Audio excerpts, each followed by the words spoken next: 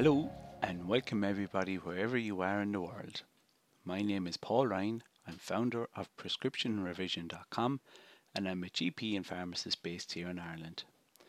I'm passionate about clinical pharmacology and therapeutics and really enjoy making the latest international guidance relevant to those of us at the coalface of primary care. So this is the first of 3 podcasts I'm going to do on gastro-esophageal reflux disease in infants. So in today's podcast, I'm going to talk about the difference between gastro-esophageal reflux and gastro-esophageal reflux disease in infants. I'm then going to discuss how common regurgitation of foods is in infants. And then I'm going to finish up by talking about how gastro-esophageal reflux disease is actually diagnosed. So first of all, the difference between gastro-esophageal reflux and gastro-esophageal reflux disease in infants. So if you look at the NICE NG1 guideline, gastro-esophageal reflux is a normal physiological process that usually happens after eating in healthy infants. Now, it can also occur in children and adults. And it is a process where stomach contents pass back into the esophagus after eating, and which may or may not lead to regurgitation. It manifests as effortless regurgitation of feeds in young babies, so posseting. Now, gastroesophageal reflux disease is gastroesophageal reflux that causes discomfort or pain severe enough to merit medical treatment or complications.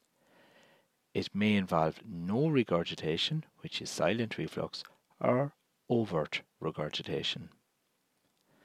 Complications include reflux esophagitis, recurrent aspiration pneumonia, or frequent otitis media.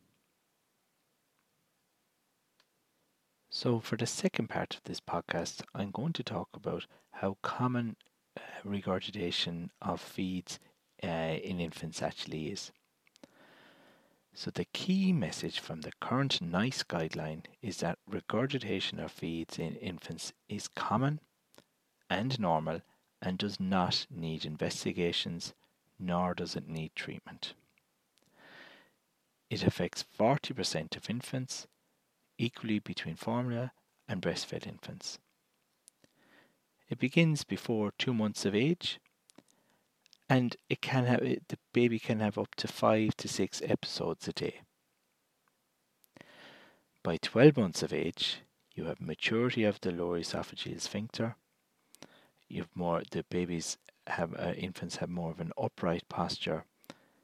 They have more solids from 6 months of age, and a change in texture of food at around 7 to 8 months of age. And for these reasons, the reflux resolves in 90% of infants by 12 months of age.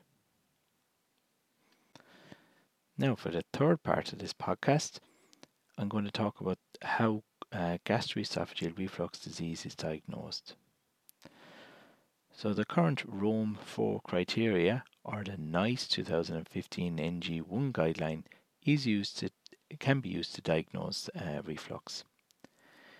It is actually difficult to accurately diagnose it, but the key feature to trigger investigations and treatment is the presence of marked distress.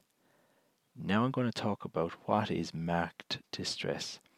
Marked distress is pain and distress after eating, which is due to reflux esophagitis, where the child cries and can arch their back. Also, feeding difficulties that are unexplained. The child may have hoarseness or chronic cough. They may have recurrent aspiration pneumonia. They may have frequent otitis media, which is defined as greater than 3 episodes in 6 months. And they may also have dental erosion, so particularly in kids with neurodisability. So I suppose just to recap now, I spoke firstly about the difference between gastroesophageal reflux and gastroesophageal reflux disease in infants, discussed how common regurgitation of feeds, how common it actually is, and it affects up to 40% of infants, and how it's actually diagnosed, so using the Rome 4 criteria or the NICE NG1 guideline, and the key feature to trigger investigations and treatment is the presence of marked distress. So, pain and distress after eating, so crying or arching the back, feeding difficulties that are unexplained, hoarseness or chronic cough, recurrent aspiration pneumonia, frequent otitis media, so greater than 3 episodes in the last 6 months, dental erosion, so particularly in kids with neurodisability or in infants with neurodisability. So that brings me to the end of today's podcast. I hope you found it beneficial. Just so you're aware, there are now over 30 topics on my website, prescriptionvision.com, which are delivered via a mixture of video, podcast, and text format. Thank you for listening, and I'm looking forward to delivering the next podcast.